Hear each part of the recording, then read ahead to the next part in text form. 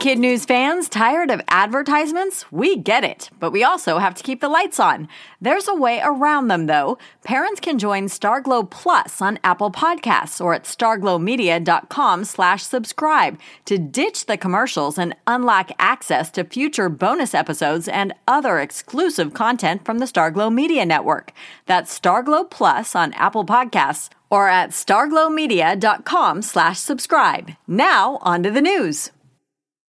Good morning and welcome to Kid News. I'm Kevin. Today is Monday, February 26th, 2024. And we begin with an exciting week for calendar buffs, captains of the cosmos, and math whizzes alike. This coming Thursday is a leap day, that once in every 4-year ritual where we add a bonus day to the month of February to keep our calendars in sync with our seasons. So, instead of the usual 28 days, this February will have 29. At its core, the leap is a correction. Even though we've all learned a year is based on Earth needing 365 days to orbit the Sun, that galactic loop actually takes 365 days and approximately 6 hours. This adds up to an extra 24 hours every 4 years, which, if we didn't continually adjust for it, would eventually push summer into November. Pretty cool scientifically, but Leap Day is also extra special for the 5 million Earthlings born on February 29th and known as Leapers. Two of the most famous, the rapper Ja Rule and Superman.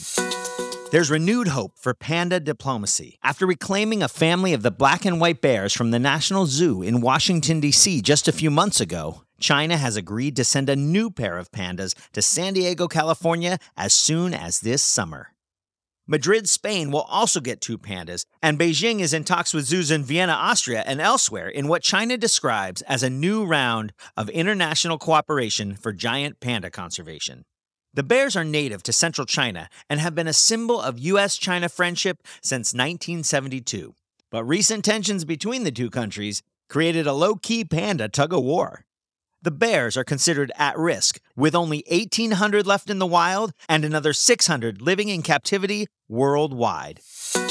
NASA called it a success. But how much of one remains to be seen?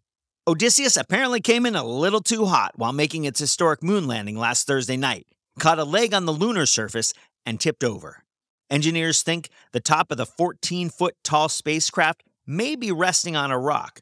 The good news: it is still able to draw power from the sun, send information, and maybe even some pictures back to Earth. Time is not on Odie's side, however.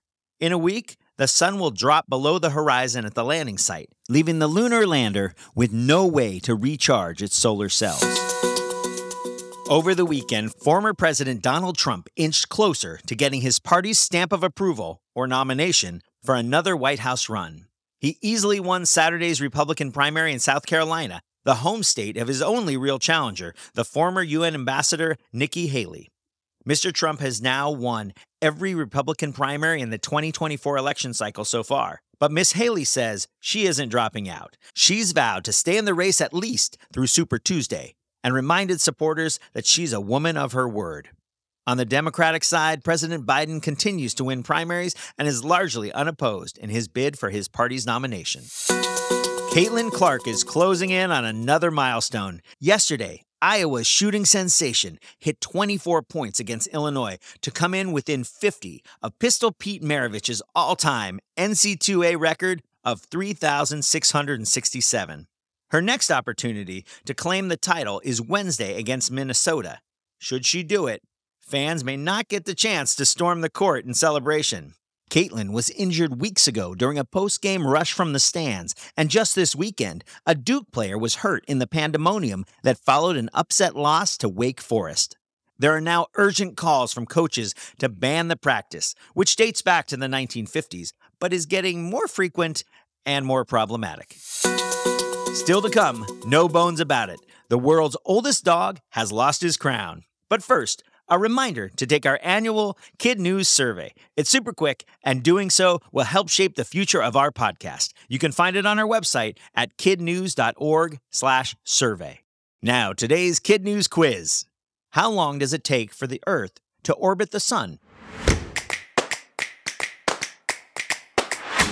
365 days and approximately 6 hours. Which U.S. park may be next to get pandas from China? The San Diego Zoo. What happened to Odysseus as it landed on the moon? Engineers believe it tipped over. Which record is college basketball star Caitlin Clark now chasing? Pete Maravich's all-time NC2A career scoring record of 3,667. In today's Kid News Kicker, Bobby is a bust, at least in terms of a world record. Last week, Guinness officially stripped the Portuguese pooch of his title as oldest dog ever. Bobby made headlines, and Guinness awarded him the honor last year when his owner said he was just shy of 31 years old.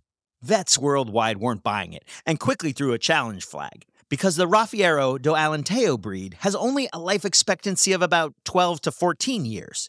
The doubters prompted Guinness to dig deeper into Bobby's background, and when no definitive proof of age could be found, the record-verifying organization pulled the crown. Right now, no dog has the title world's oldest, and it's pretty safe to say Guinness might take some time before bestowing it again. Before we go, shout-outs to our Kid News classrooms, including Ms. Martinez and her Tigers at Mary Orr Intermediate in Mansfield, Texas, Mrs. Neiman, Gerald DePlant, and the Wolfpack at Emerson Hubbard in Emerson, Nebraska, and Mrs. Kint and her Hawks at Hinks in Alpena, Michigan. Thanks for listening. Have a great day, and we'll see you back here for more Kid News tomorrow morning.